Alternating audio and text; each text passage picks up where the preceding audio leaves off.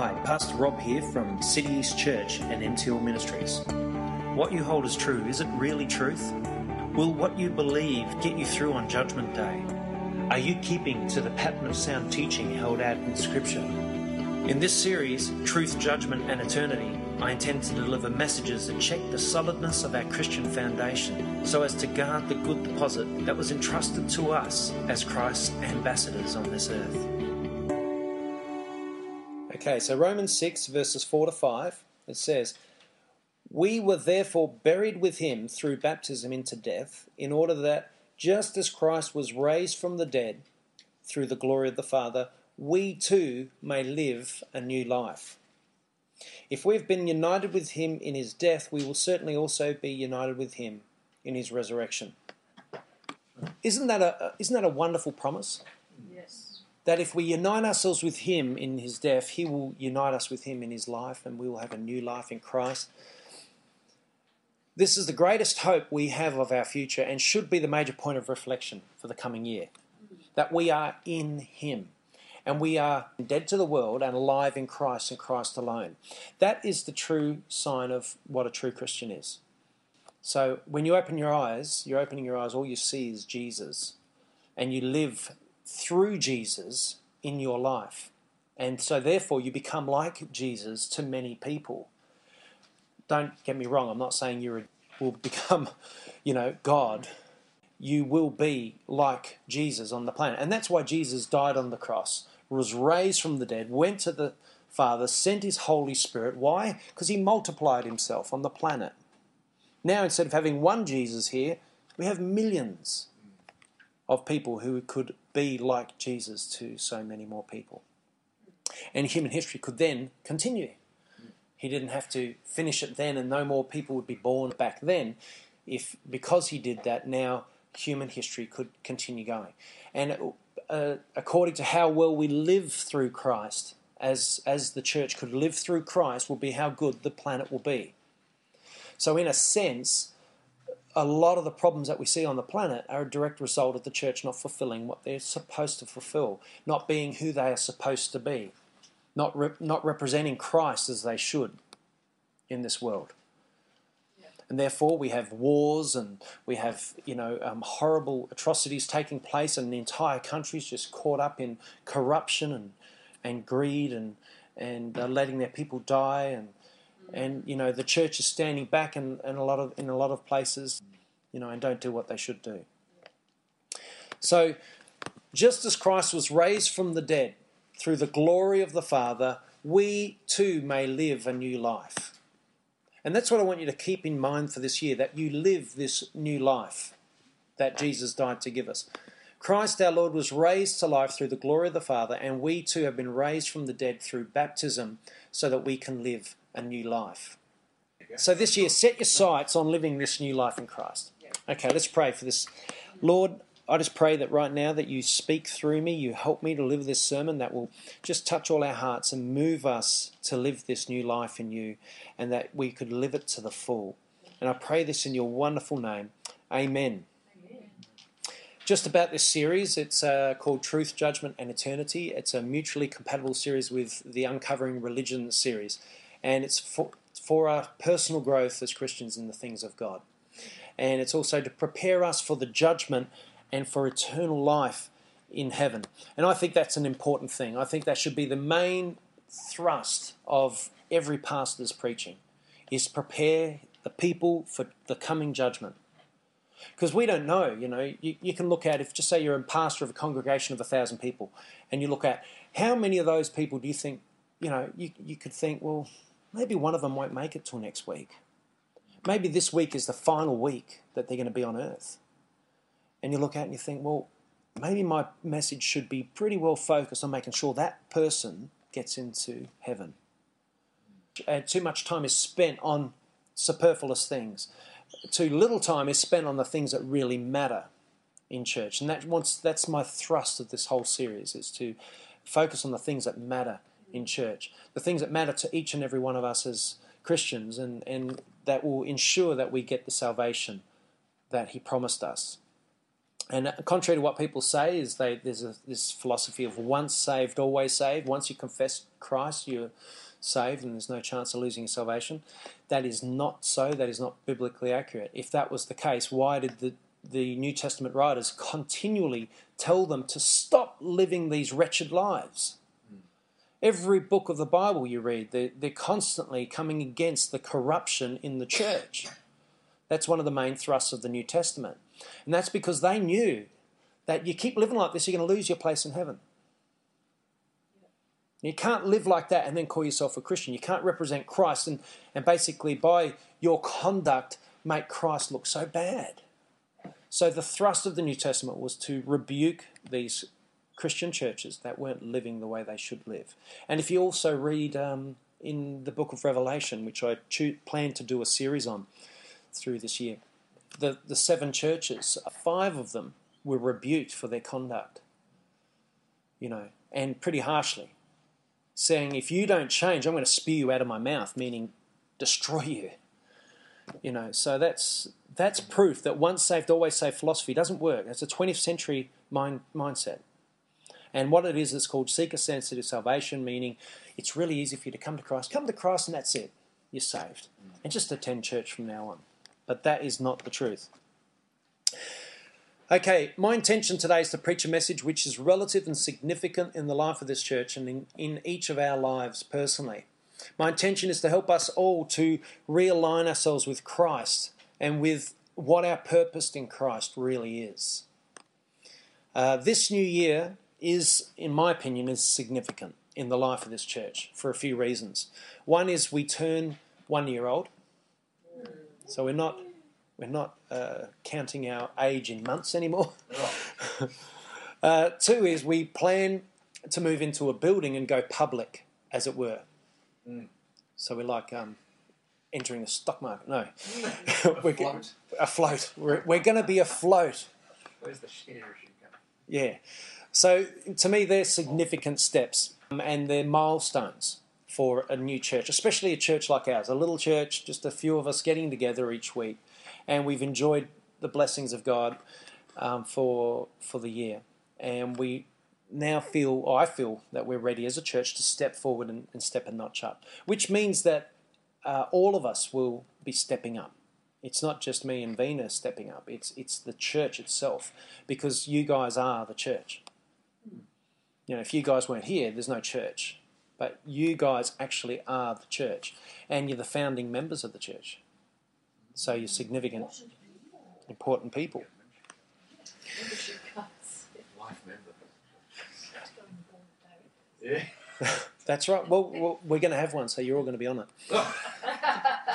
He's got that recorded. However, because we as a church will be believing God to enable us to step forward in this way, and we must also be aware that Satan will be trying his darndest to stop it.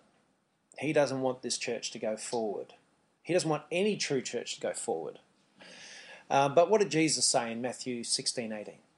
He said, I will build my church, and the gates of hell will not prevail against it. So Jesus said he will build the church. And that's what I always trust in. That's Vina and I trusting in that. Okay, it's your church, you build it. If you want a door to open, he says, doors are open, no one can shut. The doors are shut, no one can open. So Lord, I'm just saying, if you open the door, we'll walk through it. If you shut the door, we won't go through it because we can't.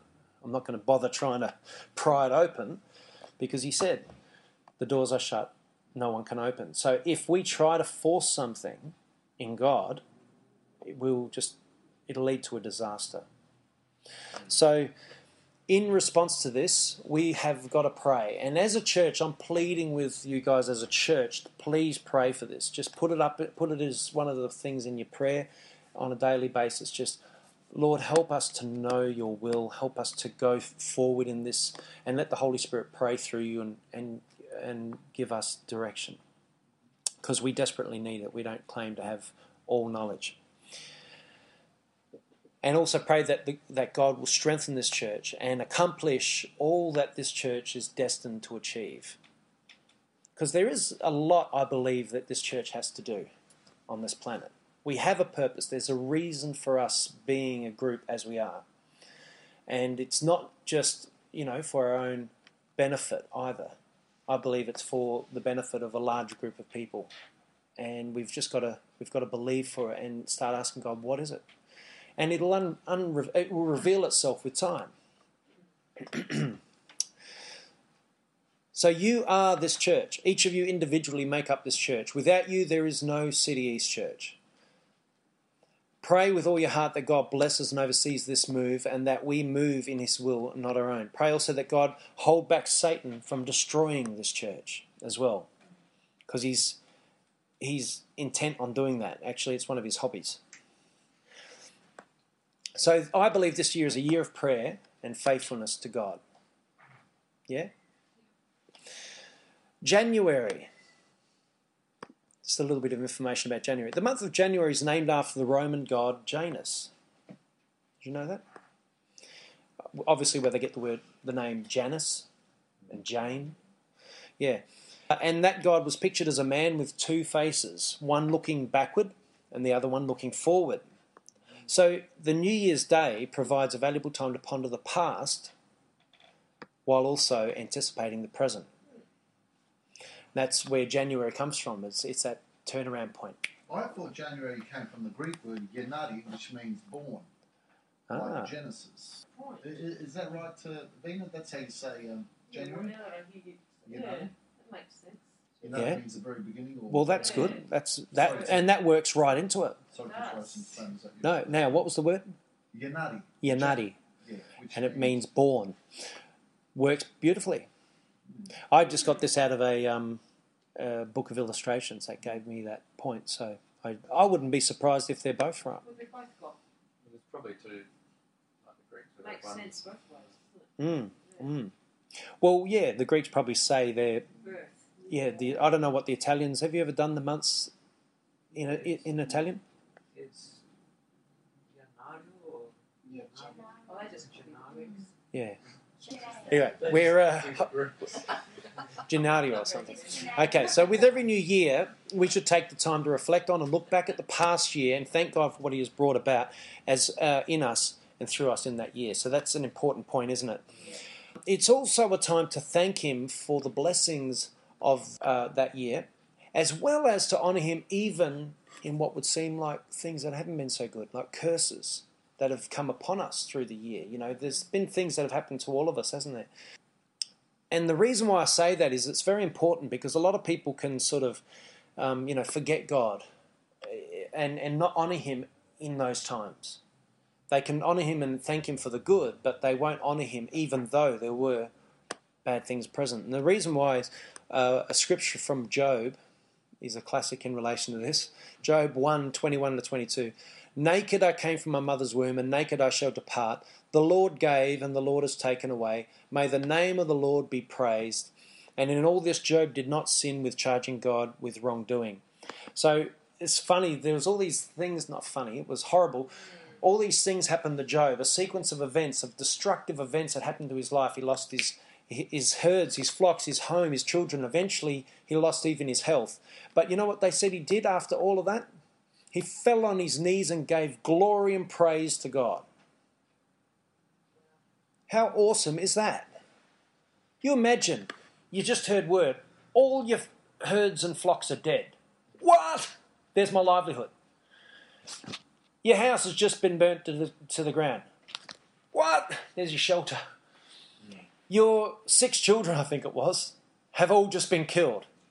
And he fell to the ground and praised him and said that.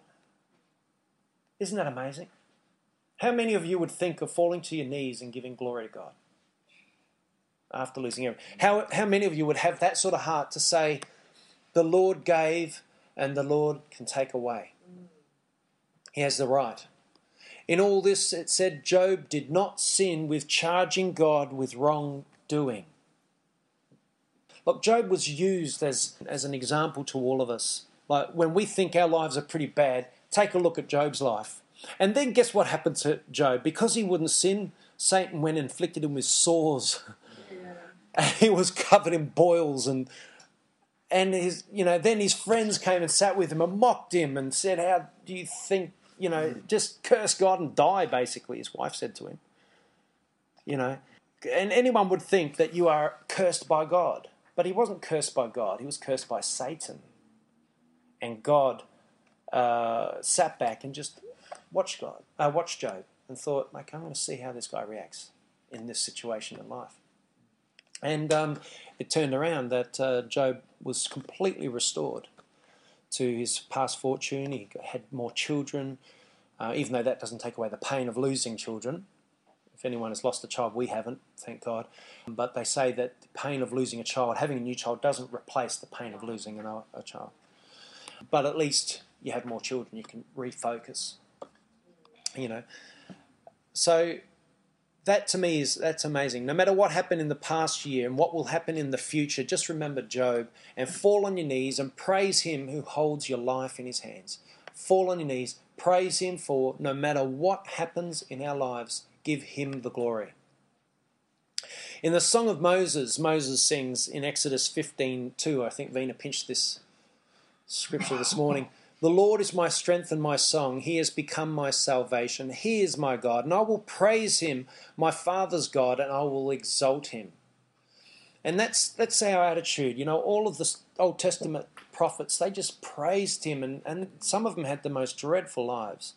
But they always gave him glory. And that's who Jesus wants in the kingdom. The Old Testament and the New Testament were called tests. They were testing us. God tested and refined his people in suffering. That's where you're refined. They say you don't learn much in prosperity. You learn more in suffering than you do from the good times in life. The good times in life sort of seem like a vague, distant memory when you're suffering. And when you get into the future, you look back on your suffering, it doesn't seem like a vague, distant memory. You remember it. And you remember the lessons you learned, the obedience you showed to God, and your faithfulness to God. And if you've ever accused God of wrongdoing, you've got to repent and get right before God. And then learn from that and think, next time I suffer in a similar situation, I'm not going to think like that. I'm going to approach it with grace. Look at Jesus. He didn't cry out any accusations against any of his enemies when they hung him on the cross. Could you imagine the pain? Does pain make you angry? When you hurt yourself, does it? Yes. Sometimes it does, doesn't it? And if someone comes up and smashes you in the nose, does it make you angry? Turns you on the other nose. Your other one. Well, now I've got two, so you can have your shot. Yeah. But it does. It makes you angry, right? Now, as Christians, are we supposed to let it? And I know I'm first one to sin in this. These things, things that don't go your way in life, they tend to make you angry, don't they? But the grace of Christ in us should overshadow that. And we should have that grace. So, new direction. With the beginning of every new year comes new direction. A new start, a sense that you can have another go at life and do it better this time. Is that true? Do you get that feeling? I've always been a bit of a goal man. I love goals and goal setting and writing what I want to do and having books just dedicated to that, and laying it all out and having like 7 or 8 pages of things I'm going to achieve in life, and then sitting back going, man, how am I going to do all that? But I don't know, I just get excited about reevaluating things. A new year usually brings with it a hope for improvement, an optimism, a time of reflection. You always look to this year as in a good way, don't you? You want the best for you next year, in the new year. And that's, as Christians, that's the correct way. We shouldn't want to suffer. We shouldn't want bad things to happen. We should just want the right things to happen. So I believe this new year is significant to us all and also to this church. And we can set new goals, reach for new heights, aim to achieve more and succeed in our ambitions and things, but make sure that they're, of course, godly ambitions, not self-centered ambitions. And I believe that we should look at this new year as a Christian new year. I believe we should see it as an opportunity to develop our relationships with God to a higher level. Is that right? How many of you could say that you've achieved all you can achieve in God and in prayer? How many of you could say there's room for improvement? It should be a time to set new goals to grow in the things of God. It should be time for setting goals in relation to Bible reading and Christian book reading. I remember thinking I wanted to read a book every single year last year, a Christian book every year, a Christian book every week, and I worked out that if I divided the chapters by 7 days, I'd work out I have to read so many chapters per day to read a book in a week. Then I realised that some books are thick and some books are thin, so it doesn't sort of balance out too well. But overall, you could get through a lot of reading and you could get a few books read if you make it a goal, something that you want to achieve. Like the Bible, We got through it in a year, yeah. Nearly there. Nearly there. Oh. And so in that, these are the sort of things that you should be looking at thinking about. And I don't know how many of you have already set New Year's resolutions. Guys, where's the New Year's resolutions for this year? In past years, you would have thrown your hand up, wouldn't you? Anyway, maybe these goals could even be like getting involved in ministry work or missionary work. Could even be putting forward ideas to this church for ministries that this church could function in. Because remember, when we start a new church, we don't have ministries at the moment. We don't have a women's ministry. We don't have an outreach ministry or a food ministry for the homeless. Or we don't have ministries. And if you go to some of these large churches, you will see that they might have anywhere from 10 to 20 or more ministries that they function out of the church. And the people of the church function them. It's not so much the pastor doing them all. Different people take on different responsibilities. So our church, as we grow, we're going to want to have these outreaches. The new year is the perfect time to do something new, to step out of your comfort zone, to reach out to a lost and hurting world for Christ, and to make a difference. You know, I just after reading a bit of this book, I thought, man, if there was a group of Christians, if there was like even 5 or 10 Christians that would want to sit down once a week and really start to work on how best to approach this world for Christ, the right ways of saying things, and then actually be an active ministry going out regularly. I saw a video with Mark Durisic quite a few months ago now, and he showed a video of a church where the youth of the church just are so full on for Christ. You should see these guys. The passion for Christ is incredible in them. And they would go out every single weekend. Like their youth service was to get out on the road and start to go out into the streets and talk to people about Jesus. And they saw so many people coming to salvation. Just by, they'd go to church, they'd spend an hour, they'd pray and worship, and they'd pray for God's anointing to be on them. And they'd say, Lord, lead us in the right direction. Then they'd all go off. And of course, weekly doing this, making this their objective, they saw so many people come to salvation. So many people receive Jesus as Lord. And they were walking in the commission, which also obviously would lead to an overflow where you would be walking along the street by yourself and you'd see someone and you'd feel this nudge, come on, you go over there and just speak to them. You know? And you don't have to be a Bible basher to talk to someone about Jesus.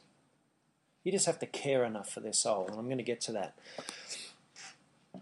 Reconciliation. It's also a time of reconciliation. A time to make contact with people that we may have hurt. Make amends, friends, family, from the things that have happened in the past, you know, that you've always maybe felt guilty about breaking friendships and stuff like that. But it's also time to make choices about who you should actually associate with as well. So we've got to remember past associations that you might not feel quite right about and want to go and amend those. And, you know, it's a humbling experience to do that. And I've done it. Makes you feel better. But it's also a time to actually think carefully about associations. Some of us have friendships which are very negative. You know, we continue to tolerate bad behaviour, but know that their influence is stronger on us than ours is on them. When you have relationships with people whose influence on you is far outweighs your influence on them, and they can be extremely negative and with a terrible tongue, and they never want to hear a thing about Jesus from you, and you know, you've got to consider not necessarily cutting ties, just pulling back from friendships with those sorts of people and increasing time in positive friendships. Or at least with people, look, I wouldn't care if I knew a guy who was the most sinful man in the world, Yet, if I was to spend time with him and my influence on him was greater than his is on me, I would spend time with that guy. If I knew that every time I sat with him, he would just shut his mouth and listen, yeah, I would spend time with him. But I would not spend time with that man if I go there and he's just carrying on, let's drink and smoke and la la la. And I had to sit there and just bear it. Why? You know, that's not what we're called to. We're called to reach out to a lost and hurting world, but we're not called to get sucked in to that lost and hurting world and become lost with them. You know, so over my life, there's been relationships which I saw that my influence wasn't as strong as their influence on me, and I've had to cut back the time I spent with certain people. And it's a wise thing to do. Also, prayer. We, New Year should be bring determination to improve on whatever good habits we've developed in the past year. So I know all of you have developed your prayer lives last year, because I know we've seen examples of that. But I'm pretty sure, and I'm not deluded when I say that all of you could improve on your prayer lives. Is that true? We could, and I'm one that I know I could improve 100-fold on my prayer life. John Berridge said, all decays, decaying meaning breakdowns, and all decays begin in the prayer closet. No heart thrives without much secret converse with God, and nothing will make amends for the want of it, for the need of it. If you don't spend time there, nothing will amend that time that you lost. And all decays in Christianity begin in the prayer closet. And I've seen that myself. When my Christianity has really gone off the boil, it's because my prayer life has gone off the boil. Fenelon said, of all the duties enjoined by Christianity, none is more essential and yet more neglected than prayer. John of the Cross said, he that flees from prayer flees from all that is good. When we race out of the prayer room, we're running from probably the best thing that we could do for ourselves in that day. Moody said, next to the wonder of seeing my Saviour, meaning at judgment and eternal life, I think the wonder that I made so little use of, the power of prayer. So what he's saying is, when he gets before Jesus, it will be, the glory of Jesus will be overwhelming, and then the knowing of how much time that he didn't spend in prayer will also overwhelm him. He will realise only then that he wasted a huge portion of his life by not praying. And Torrey said, if we are too busy to pray, we are too busy to have power. We have a great deal of activity, but we accomplish little. Many services, but few conversions. Much machinery, but few results. Much machinery meaning all of this, but few results. And all because of too little prayer. The other thing is reaching the lost. The ultimate aim, other than prayer and reaching God, is to reach the lost for Christ. Many of us don't care to reach the lost, mainly because it requires a deep love for the souls of men. And most of us don't have that kind of love. And I'll put my hand up for that as well. There's been times where I've felt so cold in my heart that I can't even offer a prayer for the souls of men. And it worries me. But this is why I like what Torrey had to say about this. And this came out of that same book, out of this one. Torrey said, but how does one acquire a love for souls? Torrey tells us, like every other grace of Christian character, a love for souls is the work of the Holy Spirit. If we are conscious that we do not have the love for souls that we should have, the first thing to do is to go to God humbly and confess this lack in our lives. If you don't have that love, say, God, help me with this. When we ask God for this love, expect it, as the Word of God says. In 1 John 5:14, it said, this is the confidence we have in approaching God, that if we ask anything according to his will, he hears us. And if we know that he hears us, whatever we ask, we know that we have what we've asked of him. Always, though, we have to line that up with other scriptures where it says, in accordance with his will. So Torrey tells us that once we pray, that feelings can be developed and that they are the outcome of our thoughts. And this is how. He says, if we desire any given feeling to develop in our lives, we should dwell on thoughts that produce that feeling. If any saved person will concentrate long enough on the peril and misery of any man separated from Christ, he will realize the worth of his soul in God's sight because of the death of God's Son to save him. An intense desire for that man's salvation is almost certain to follow.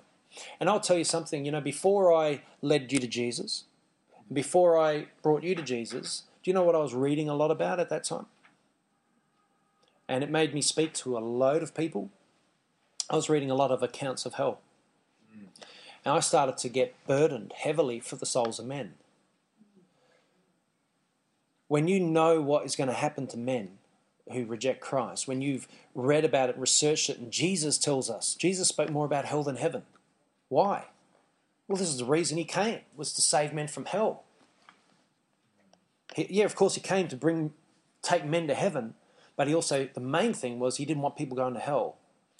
And he knew that his Father is an exact God, meaning God won't allow an unrepentant soul into the kingdom of heaven. Why? Because he would be a farce as a God.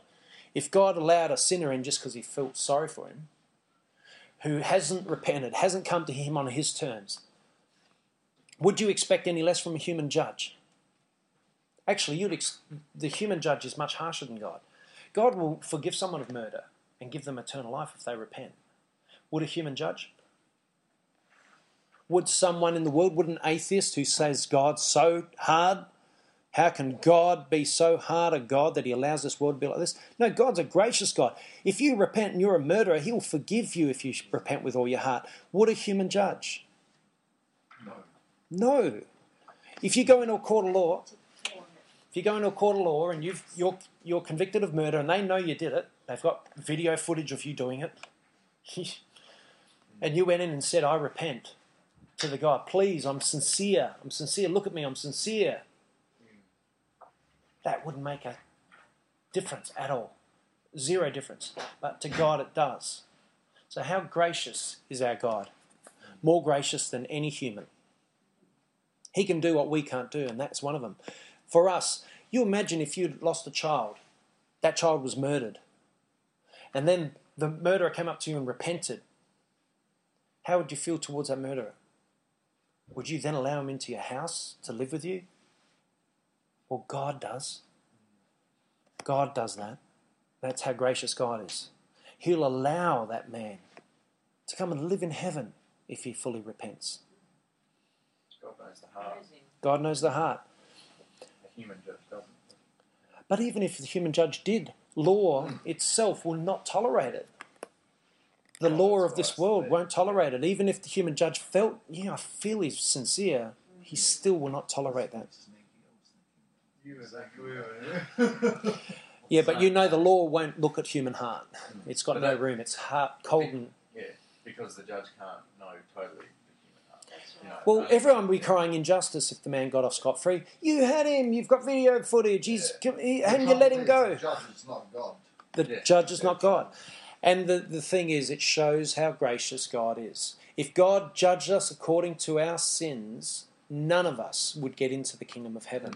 But because of the blood of Christ alone, we have salvation.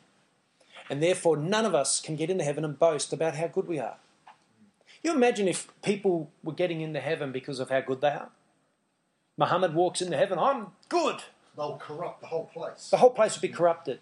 Suddenly, it's not about Jesus, it's about how good Muhammad was. Hey, he's such a good guy. He's got 1,500 wives. Yeah. 1,500 You know what I mean? No, it's because of Jesus and Jesus alone that we get into heaven. And that's the way it has to be. Because there is not a single soul on this earth that hasn't sinned. All have sinned and fall short of the glory of God. I'm nearly there. And look at the time. Resolutions. If you haven't made any yet, resolutions, I encourage you to write down a few. Make it a time to reflect and resolve to make some changes and corrections in different things and aspects of your life. It's a perfect time. And then, not only that, get started on it immediately. Use it as an opportunity to launch into it. You know, if you say, I'm going to pray morning and night, get into it. Get up in the morning and start praying. If I'm going to read the Bible in the morning and night, do that. Just go through with it. And goals are amazing. And God is a God of goals. You know, if you look at every Christian's life and every Old Testament prophet's life, he had goals for those prophets. And the New Testament Christianity, he's had goals for every man and woman of God has ever walked on the planet. And by setting goals by the Holy Spirit after prayer, we can actually walk in what God's called us to. So, in closing, Matthew Henry, he loves Matthew Henry. He's got the Matthew Henry commentary, big chunky thing. It's like a brick, big Besser block brick. Matthew Henry, the famous Bible commentator, wrote the following resolution in his journal on January the 1st, 1705. Now remember, it's 1705, so the English is a bit older. Not renouncing, but repeating and ratifying all my former covenants with God, and lamenting that I have not lived up more closely to them. He lamented that he hadn't lived up. Lament means he was sad about. He hadn't lived up to the things that he's already said to God that he wanted to do for God. His covenants that he made with him. And I do this in the beginning of this new year, solemnly making a fresh surrender of myself, my whole self, my body, my soul and spirit to God the Father, Son and Holy Ghost, my Creator, my Redeemer and Sanctifier, covenanting and promising, not in any strength of my own, for I am weak, but in the strength of the grace of Jesus Christ, that I will endeavour this year to stand complete in all the will of God. I know this is the will of God, even my sanctification. Lord, grant this year that I may be more holy and walk more closely than ever in all holy conversations. I earnestly desire to be filled with thy holy thoughts, to be carried out in holy affections, determined by holy aims and intentions, and governed in all my words and action by holy principles. Oh, that a golden thread of holiness may run through the whole web of this year. Isn't that amazing? That is one incredible prayer and New Year's resolution. So I'll just quickly go back to our text, which is Romans 6:4. We were therefore buried with him through baptism into death, in order that just as Christ was raised from the dead through the glory of the Father, we too may live a new life. If we have been united with him like this in his death, we will certainly also be united with him in his resurrection. This new life which is promised us is one lived in Christ, with Christ as the centre and the hub of all that we do. If you think of a bicycle hub, it's the centre bit and the spokes come off it. It's the centre and the wheel rotates from that. Christ calls us to take up our cross and follow him, just as he took up his cross and died for us. The Christian life is a complete life, a total package. Is that right? Yes. The true Christian life is not to be treated like a Sunday morning hobby or a good time club, a place to be, or even a good thing that we feel obligated to do. No, the true Christian life should be the reason we live, the reason we breathe, the reason we have our being. It is the whole life of a man, the real life. Discovering Christ in this way is the reason for existence. Realizing this reason gives us one main aim in life, and that is to please our Lord and give him pleasure. Is that right? That should be our primary goal this year. Let's please God. Let's put a smile on God's face this year. Can we do that? So let's reflect now, and as we take off the Holy Communion, and just take and remember what he did for us on the cross. So where is that? It's over there, Tessa. Thank you, Lord. We just take of this communion today, and we reflect on just what you did for us, Lord, on the cross, and the wonderful life that you've given us, and the wonderful promises that you've given us also, Lord, not only in this life, but also in the life to come. And we know, Lord, that you are the only way into the kingdom of heaven. It's not by our works. Our works are like filthy rags before you, Lord. All the good things that we do All the humanitarian things that we can do will not give us access into the kingdom of God. It is by your blood and your blood alone. It is by what you did for us on the cross that we have salvation. And so, Lord, in reflecting on that and in honouring of that, we take of this bread in remembrance of your body that was broken for us on the cross. Thank you, Lord. Thank you, Lord. And Lord, we take of this cup in remembrance of your blood that was shed for us. And Lord, it is so special, so wonderful what you did for us there. And Lord, the how torturous it was and everything that you go through, the gruesome account, Lord, leaves us breathless, Lord, that you could do that for us. God in the flesh. Thank you, God. Thank you, Jesus.